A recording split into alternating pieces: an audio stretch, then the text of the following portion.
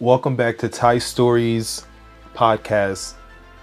Today we're going to be discussing how do we pray as Christians. I'm going to give you a prayer to pray straight from Jesus, how he taught us how to pray. Without further ado, let's get right into this podcast. Jesus says, when you pray, don't be like a hypocrite who loves to pray publicly on a street corner or in a synagogue where everyone can see them. He tells them the truth that is all the reward they will ever get. Go away by yourself, shut the door behind you, and pray to the Father in private. Then your Father, who sees everything, will reward you. When you pray, don't babble on and on as people of other religions do. They think their prayers are answered merely by repeating the words again and again. Don't be like them, for your Father knows exactly what you need even before you ask him.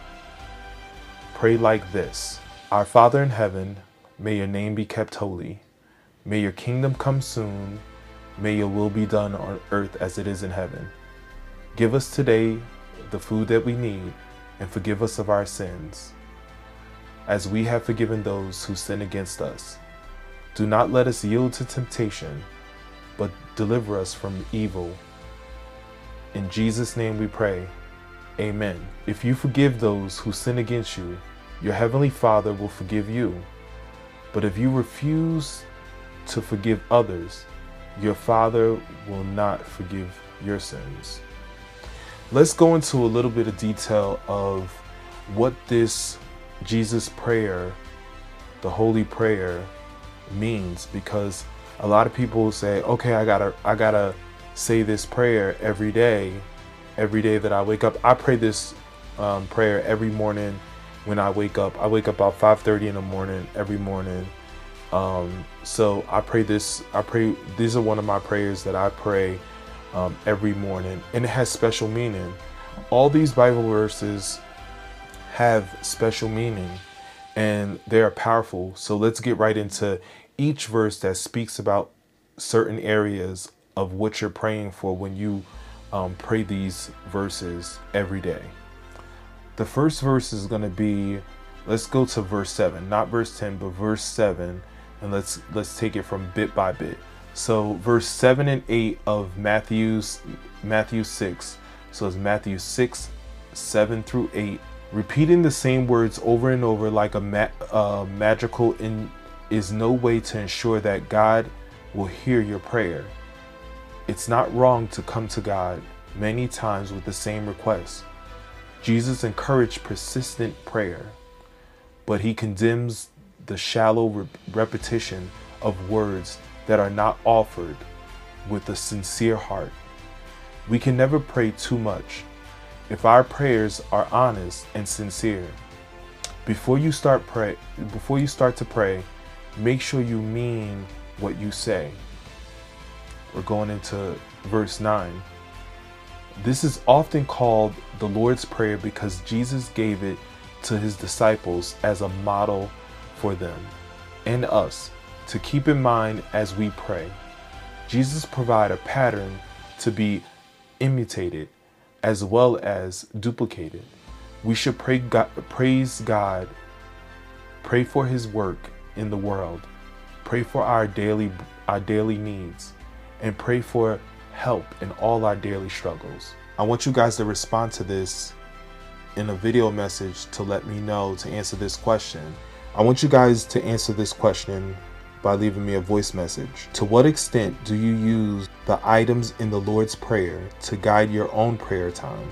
We're going to continue on with verse 9. The phrase, Our Father in heaven, indicates that God is not only majestic and holy, but also personal and loving.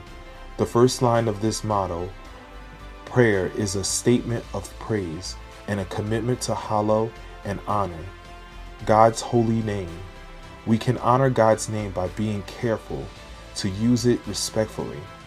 If we use God's name lightly, we aren't remembering God's holiness. Verse 10. The phrase, "May your kingdom come soon," is a reference to God's spiritual reign, not Israel's freedom from Rome. God's kingdom was announced in the covenant with Abraham.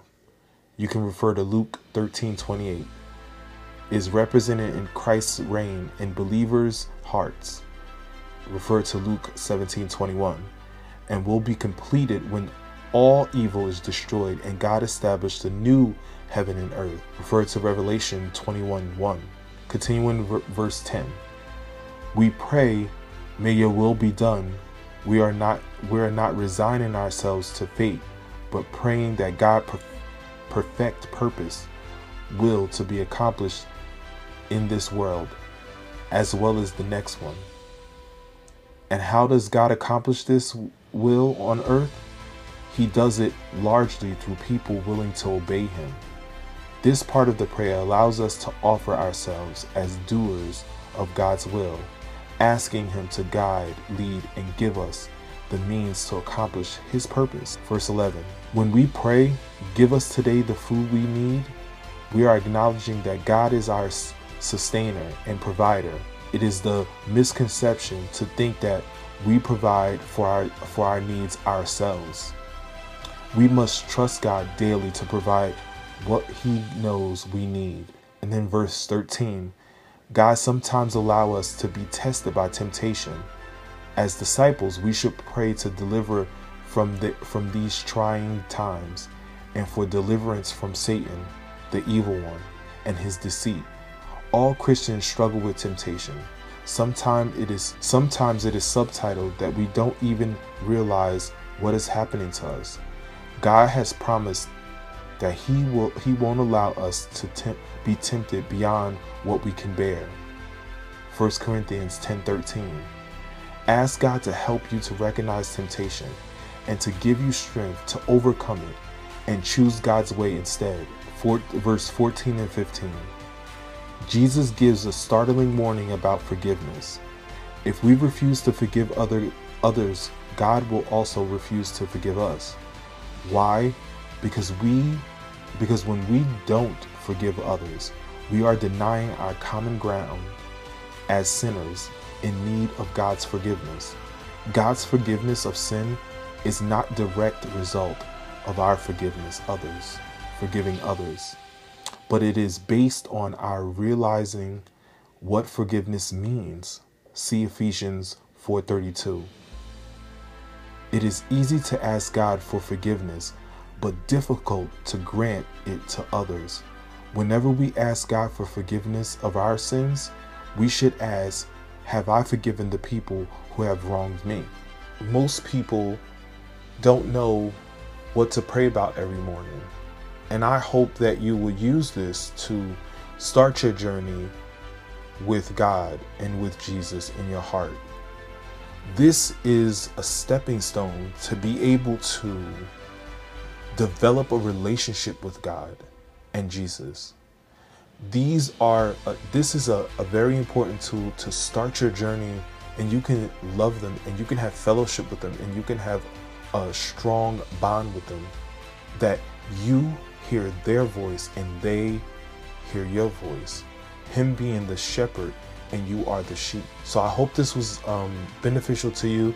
Also, look in the comments below, because what I did was I put a link in the comments below, so you're able to download the PDF so you can have it with you every day if you don't have a Bible or you're not familiar with having a Bible. So you can actually print this out or have it on your phone, and every morning that you wake up, you can read this and get insight and get further your journey with your walk with God and Jesus. Thank you very much for listening. I hope you enjoyed it.